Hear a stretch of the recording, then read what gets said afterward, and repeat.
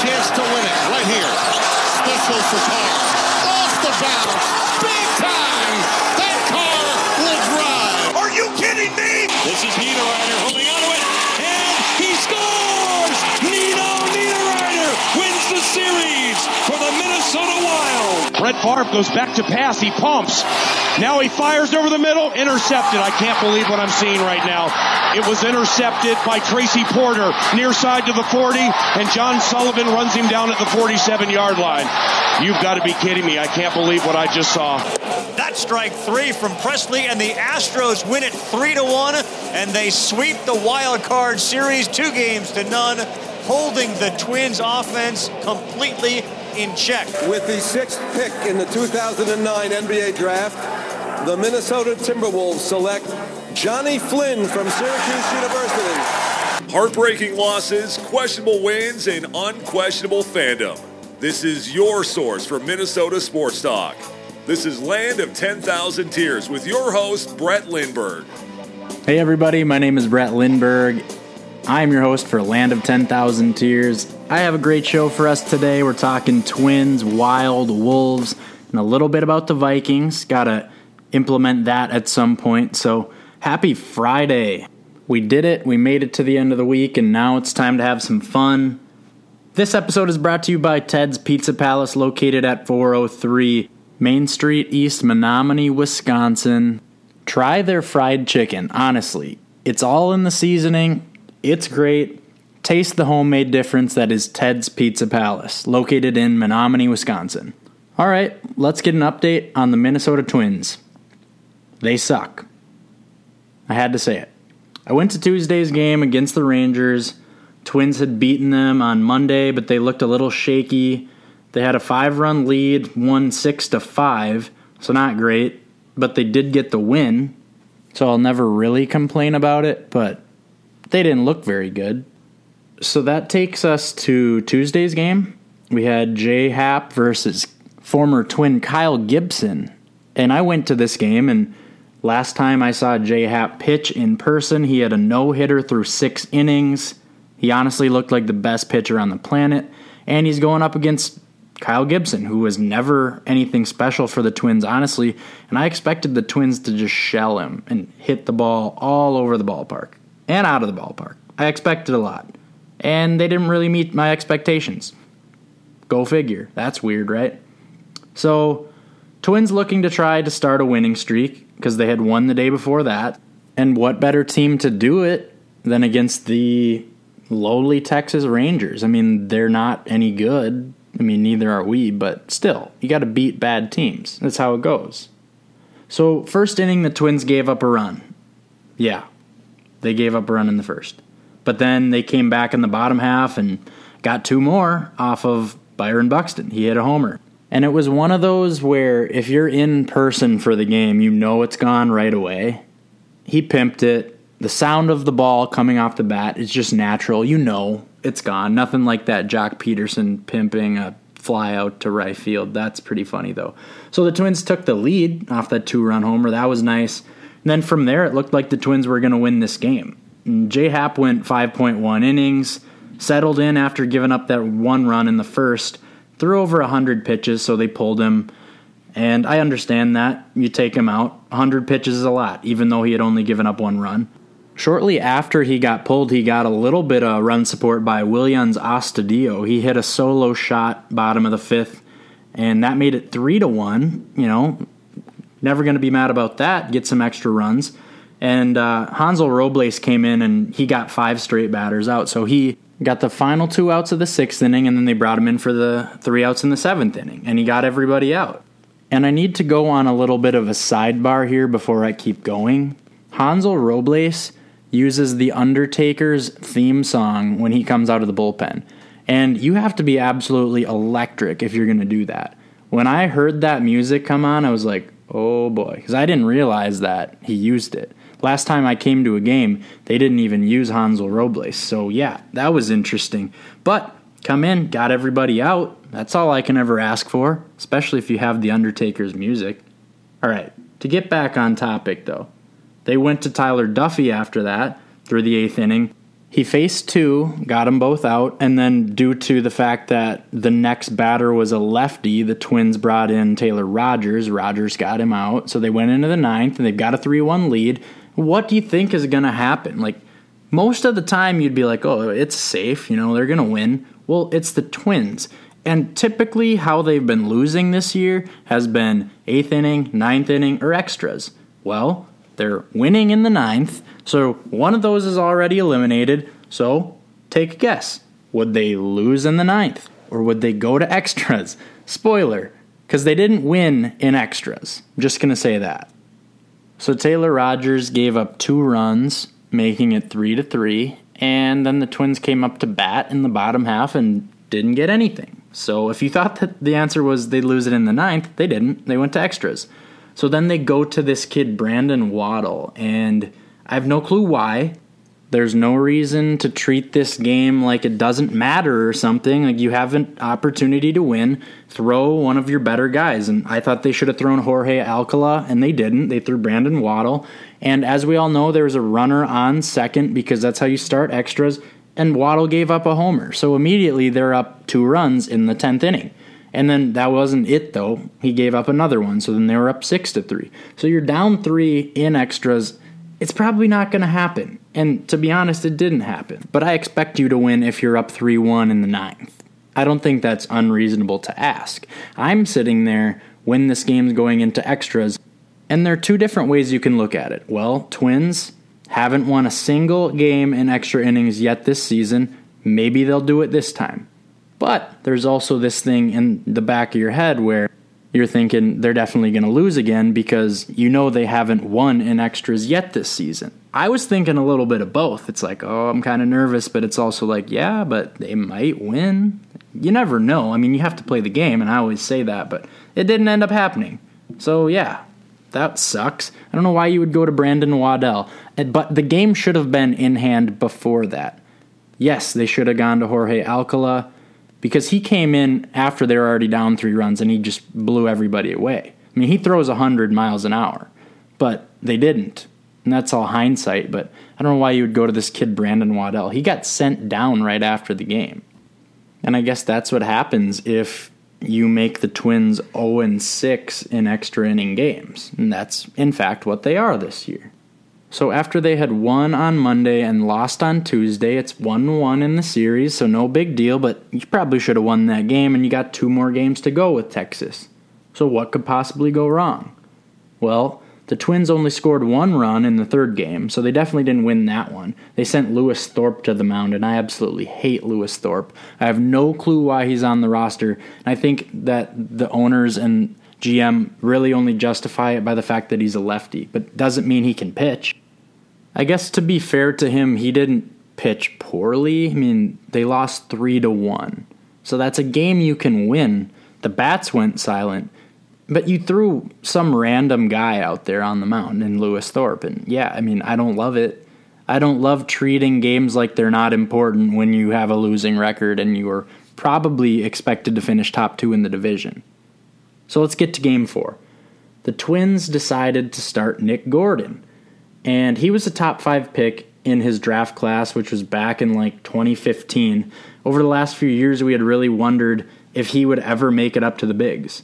So he made his debut and played really well. He drew a walk, had a hit, stole a base, fielded the ball cleanly. I mean, he was 1 for 2 at the plate with a walk. He did his part. Great. Now I just wish the rest of the team would have done theirs. A really unfortunate moment happened in this game with Byron Buxton. He hit a ball in the infield, tried to beat it out, and came up limping. And that's no new sight to us as Twins fans. I mean, Byron Buxton is making a career out of missing games. It's literally been his biggest knock is that he's never healthy. And we know that. Every single season, he misses an extended amount of time.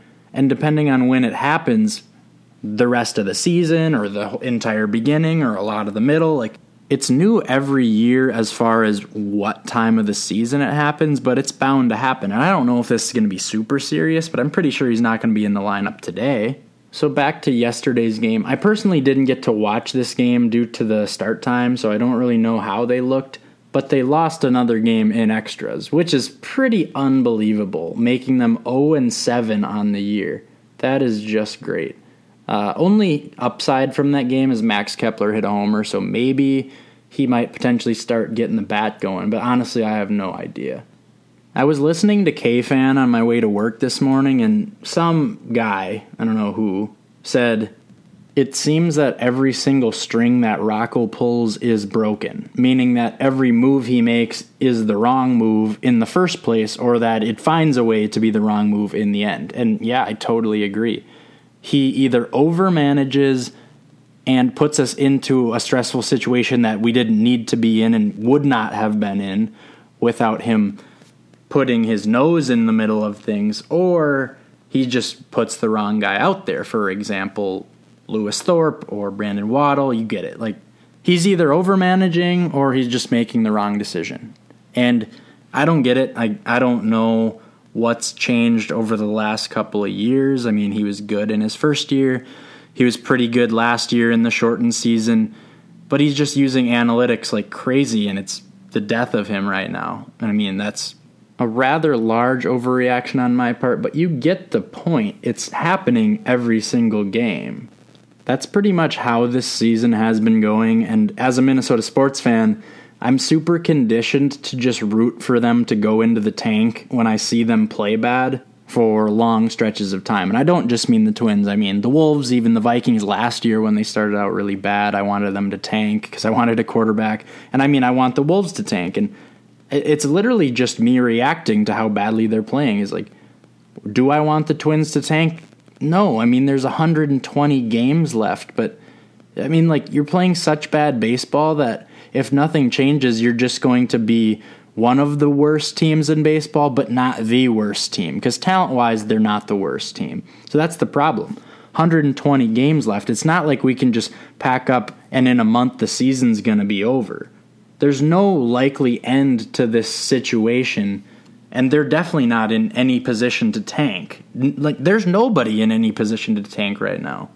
So yeah, speaking of a team that maybe could tank, not really though. Twins are back in action against Detroit, who's in last place. That's tonight. That's at 6. Probably not going to pay attention to it because we have Wolves, we have Wild, and you could just do anything else rather than watch the Twins. Like, honestly, it's not worth it. Sorry to interrupt this portion of the show, but my friends with the North Coast Craftsman want to know how you're watching your next game. Are you pulling your favorite bottle off the shelf and relaxing for the afternoon, or hosting guys' night? However you take in your sports, make sure you join the North Coast and let them craft your next game day experience.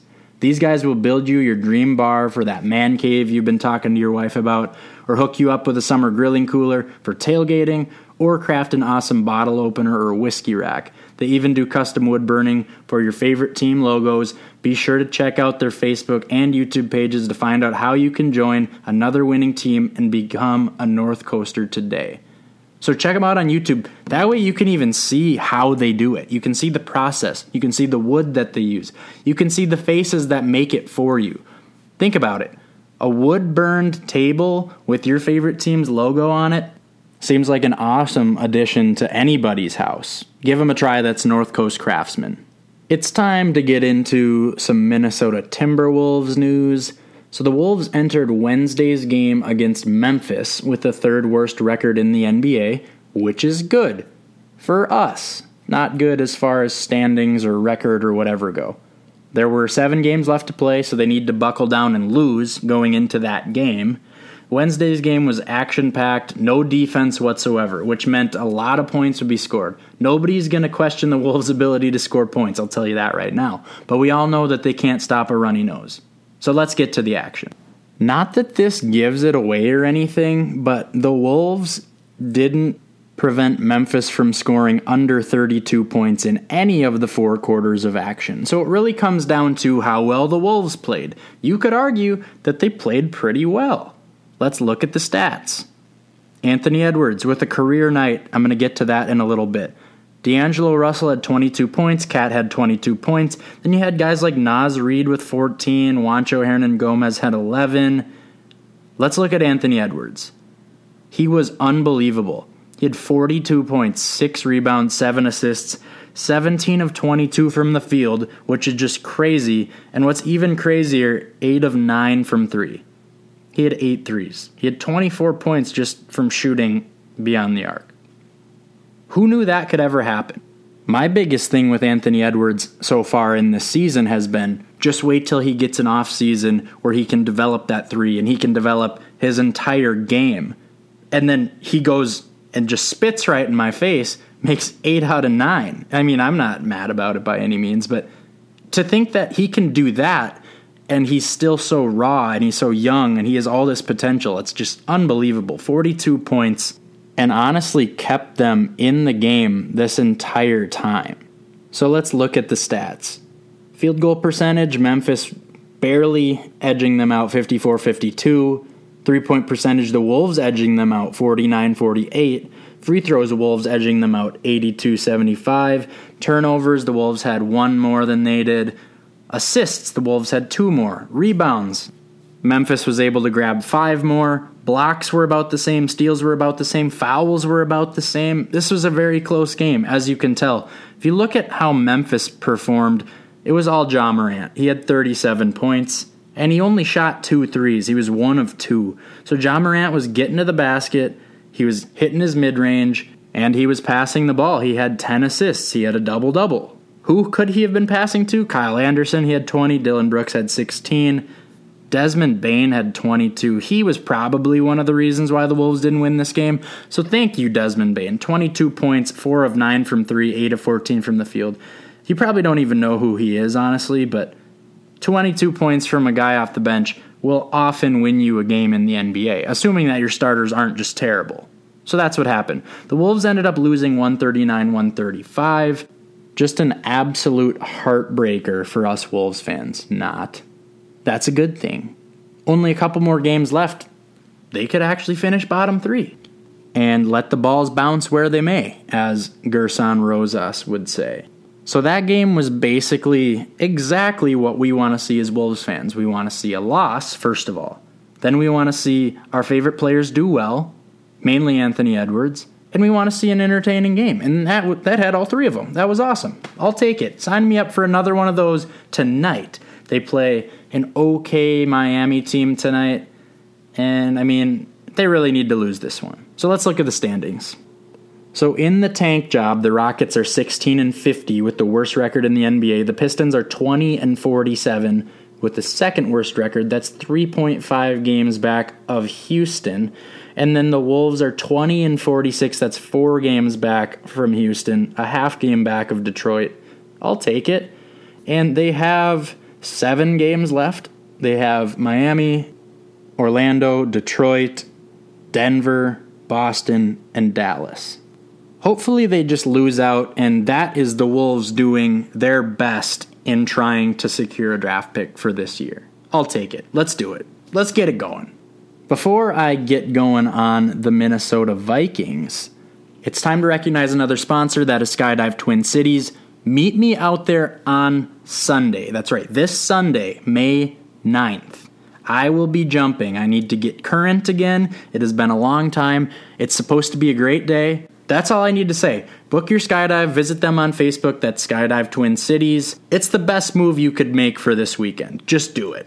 All right, it's time to talk a little Minnesota Vikings. So I know there are a ton of Vikings fans that were hoping Justin Fields would have been available at 14 when the Vikings were on the clock. The reality is he wasn't, because the Bears traded up. Good for the Bears. This left many fans speculating what the Vikings would have done if he were still available at 14. It's pretty likely that we would have never known what they would have done if he were available.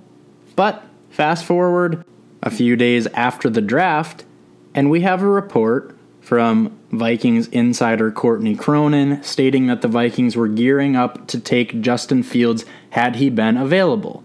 Now, I don't know if gearing up means that they were gonna, or if they were going to evaluate at that point in time whether it was better to take Fields or anybody else. I don't know. But my question for Courtney Cronin is why? Why even announce that publicly, that the Vikings were gearing up or considering to take Justin Fields? This kid is now on the division rival Chicago Bears. What good does it do to make them feel even better about trading up to get him? It's just a hypothetical statement that doesn't need to be put out there. It's like saying, if LeBron opted out of his contract to become a free agent, that Minnesota would make an offer. Of course you explore the option. But now that you know it isn't going to happen, why even talk about it? I don't get it. So to get back on topic, the Vikings still took a quarterback in Kellen Mond, but with their first-round pick that didn't end up being Justin Fields, they took Christian Darrisaw. It got me thinking. Would you rather have Fields with the offensive line we currently have, minus Darrisaw, or hold on to the possibility that maybe Mond could be the next Vikings quarterback while still strengthening the offensive line for a more than capable Kirk Cousins? Kellen Mond versus Justin Fields. Well, in a way I am comparing the two, but not straight up. It's the opportunity cost of having one versus the other. We don't know that either of these guys will even pan out, but this is up for speculation. Waiting to get Mond presents the benefit of strengthening the O-line in the short term and the long term by helping Cousins now, but also potentially helping Mond if he is in fact the next Vikings quarterback. And this is assuming Darrisaw and Wyatt Davis are decent, and by no means am I saying they will be. We could have potentially had Fields, but he still wouldn't be the starter for us this season, or maybe not even next season. Kirk's under contract. So for this year and next year, it would not have helped us, and then we would still have the same offensive line issues from last year because Justin Fields, much like Jordan Love, doesn't play offensive line, doesn't play receiver, doesn't play linebacker or defensive tackle. He plays quarterback. Well, if you already have one, then it's not going to do you much good for this upcoming season. The Bears are different. The Bears have a legit chance of starting Justin Fields from day one. It's either going to be him or Andy Dalton. That's clear cut. I don't have any reason to believe that Andy Dalton is just automatically going to be penciled in as the week one starter. They're going to have a battle, because why wouldn't you? They traded up for him because they have a need at quarterback. It makes way more sense for the Bears to trade up and get him than it did for us to take him, assuming he would have been available anyway, which he was not. That is the reality. Now, I know that I'm going to sound like a homer, and that's fine. I don't care. But to me, it makes sense why I like the move that actually happened more than this hypothetical option. Yeah, because I have to kind of justify it happening anyway. Like, I can't change what actually happened, so I have to deal with it. I have to like it. And at the same time, I have to deal with the fact that Justin Fields is with the Chicago Bears. That's fine. I had said it before, there's no guarantee that either him or Kellen Mond are going to be any good anyway. I mean, there's a chance. Obviously, Justin Fields was a top talent. I don't know if Kellen Mond's going to be any good, but he's on our roster now. Justin Fields is not. That's why I have to deal with this. You got to make do with what we have, and what we have is Christian Darrisaw and Kellen Mond. Whereas we may have, in an alternate universe, would have had Justin Fields. But that's what we have. Got to make hay while the sun is shining. Overall, I'm happy that we addressed offensive line, because if we can win now with our very talented roster, I believe everything in the future will just sort its way out. So to Vikings fans that were wishing we could have gotten Justin Fields, honestly, just get over it. Because you know who doesn't care? Green Bay fans, and especially Chicago fans. Think about it this way. If Minnesota really wanted Justin Fields that much, they would have traded up for him. They sat there at 14 with the pick that they had, and they didn't do anything before they were on the clock. So yeah, they probably didn't want him as much as Chicago or anybody else did. I mean, they would have evaluated taking him if they were on the clock and he was available. Sure, I will not dispute that, but that isn't what happened. It's not, so you need to just get over it. Seriously, that's all I have. We need to just forget about it and move on. I do not want to see a graphic on Monday Night Football in this upcoming season saying, oh, Justin Fields taken with pick number 12 by Chicago, who traded up over Minnesota. I don't care. Minnesota could have probably traded up for that too. They had way more draft picks. Chicago doesn't have any. So seriously, if you think Minnesota was going to get him, then you're just a sad puppy. chill out, get over it, have yourself a beer, whatever it takes to get over it. We're moving on to the Minnesota Wild. So the Wild were in action against Vegas on Monday and Wednesday. Monday's game was awesome. Featured 11 total goals, kept me on the edge of my seat. Had everything that I wanted in a Monday night hockey game. So let's get into the action. The Wild scored first, which was huge because Vegas has the best record in the NHL when scoring first. So who scored? My guy Joel Eriksson Ek, assisted by Jared Spurgeon. So the Wild were up 1-0, but then they gave up 2 back-to-back goals. Shea Theodore, assisted by Mark Stone and Braden McNabb, and then on the power play, Vegas got another one, Alec Martinez, assisted by Riley Smith and William Karlsson, making it 2-1 Vegas. But then, right after that, the Wild tie it up. Nick Bonino, assisted by Matt Dumba and Jonas Brodin, 2-2. But then the Wild gave up another one. Alex Tuch, assisted by Peyton Krebs and Nicholas Roy. So it's 3-2 at the end of the first period. So yeah, there was a ton of action, like I had alluded to. That's 5 goals. Well, there was going to be 6 more total. So buckle up, buddy. Second period comes along. Vegas takes a 2-goal lead. Mark Stone, assisted by Chandler Stevenson. So yeah, 4-2 at that point, but the Wild got on the power play. Goal by Nick Bonino, assisted by Jared Spurgeon and Dala Bill Kirill Kaprizov, making it 4-3. But Vegas wasn't done. They got a goal from Jonathan Marchessault, assisted by Alec Martinez and William Karlsson, so it's 5-3. Vegas has come to play. 8 total goals in 2 periods so far. So the Wild really had to get after it in this one. Well, they did. Kevin Fiala, assisted by Nick Bonino and Victor Rask. And then they got one from Kirill Kaprizov, assisted by Kevin Fiala. That goal tied it with 1 minute and 40 seconds left. And then 30 seconds later, with about 1 minute to go, Jonas Brodin just kind of flips one at the net, and it was a knuckle puck, and it really kind of stifled Robin Lehner and went right under his arm for the goal to take the lead 6-5. And if you know how to do math, that's 11 goals. Like I had said before, 11 total goals. Bing, bang, boom. Wild win, making them 5-2 against Vegas so far in the season. With 1 game left to go, that was Wednesday's game. The chance to be 6-2 against a team that's in first place in an NHL hockey division. That's just crazy. What a way to win. Get 3 goals in the third, 2 in the final 2 minutes. Improve to 5-2 on the season. An inch closer to Vegas in the standings. So let's get into Wednesday's game, which was a much different game, I might add. Well, what was different? There were fights, there was good goaltending and good defense, and it was just gritty. A gritty game overall. It felt like a playoff game. And we know these 2 teams very well might meet in the playoffs, and that would be awesome. So let's get to the action. The first period was very interesting because there were 0 total goals scored. And that meant that there was good goaltending, good defense, and fighting, like I had alluded to before. There were a couple of scraps in the first period, nothing super notable. So let's get to the second period. Well, Vegas got on the board first. And I know I had said before that Vegas has the best record in hockey when they score first. It took them all the way to the second period to score. I mean, both teams had chances in the first period. They scored in the second. Chandler Stevenson, assisted by Matthias Janmark, making it 1-0. That was it for the second period. Third period, the Wild got after it, and Vegas got after it with some extracurriculars as well. Before I get into the goals that were scored, we got to talk about something that happened. There was an awful cheap shot thrown by Nicholas Hague. So Kirill Kaprizov was skating kind of towards the benches, and he got absolutely smoked into the area of the boards right in front of the bench where there's no fiberglass, and his chin ended up just getting crushed right into the door, essentially. And that was bad.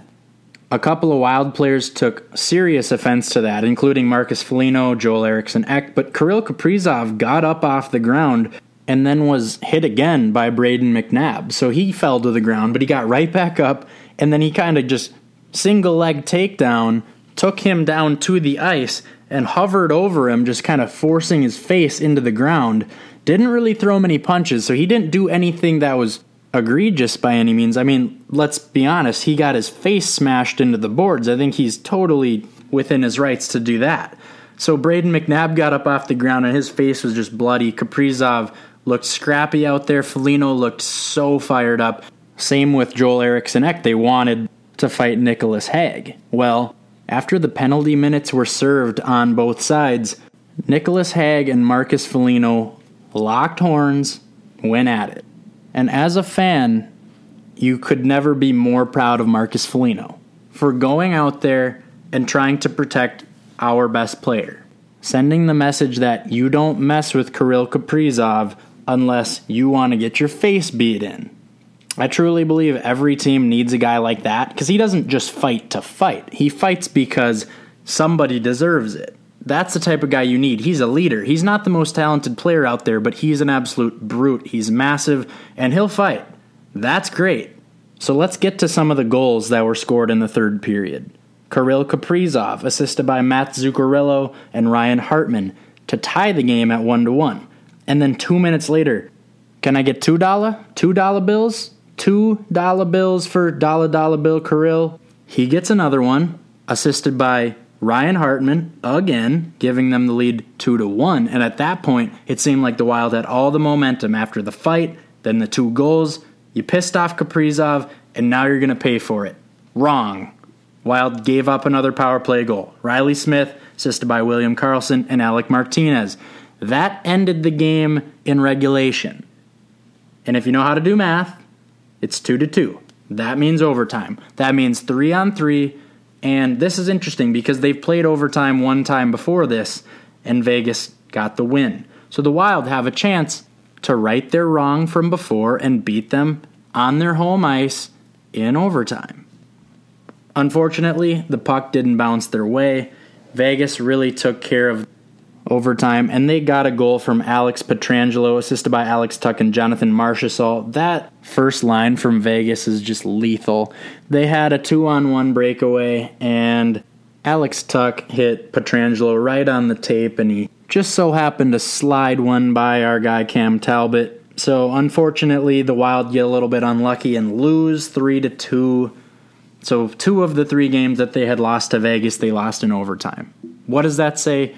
Well, it means they can stick with them. There was only one game where the Wild didn't come to play and they got beat pretty bad. But every other game, the Wild either won or lost in overtime. That's encouraging, especially if they end up drawing each other in the playoffs. You know, you just can't win them all. And in that 2-game stretch, they split 1-1. No shame of that. That's fine. Let's check out the standings. Vegas is in first place. They've played 52 games. They have 76 points. The Wild have played 52 games. They have 71 points. And Colorado is in second. They've played 51 games, and they have 72 points. So the Wild have 4 games to go. That's 2 against the Ducks, 2 against the Blues. And honestly, you have to win 3 out of 4. I would prefer to see 4 out of 4, but you have to win 3 out of 4. Because if you can do that, then you give yourself a chance of having home ice for the first round, whether that's in first or in second. But if you're in third, that means you go on the road. It's not the end of the world. I mean, they already clinched the playoffs, but you get it. Playing at the X is so much different for Minnesota than playing somewhere else. And I mean, that sounds dumb to say because it's obvious, but it's just incredibly true. So the Wild are in action tonight against Anaheim. They're heavy favorites, so I really expect them to just smoke them. They'll probably throw Kaapo Kähkönen in the net because Cam Talbot's had a decent run over the last couple of games. They might want to get him some rest before the season wraps up. But playoffs are right around the corner. I'm really excited. I'm going to tune in to probably every single game I have the opportunity to, and then we go from there. Hopefully the Wild have a decent run in them for the playoffs this year. But I'm excited. The future is bright for Minnesota sports in some aspects. That's all I got for today. Hope you guys enjoyed the episode. Go enjoy your evening, your weekend. Happy Mother's Day. We'll catch you in the next one.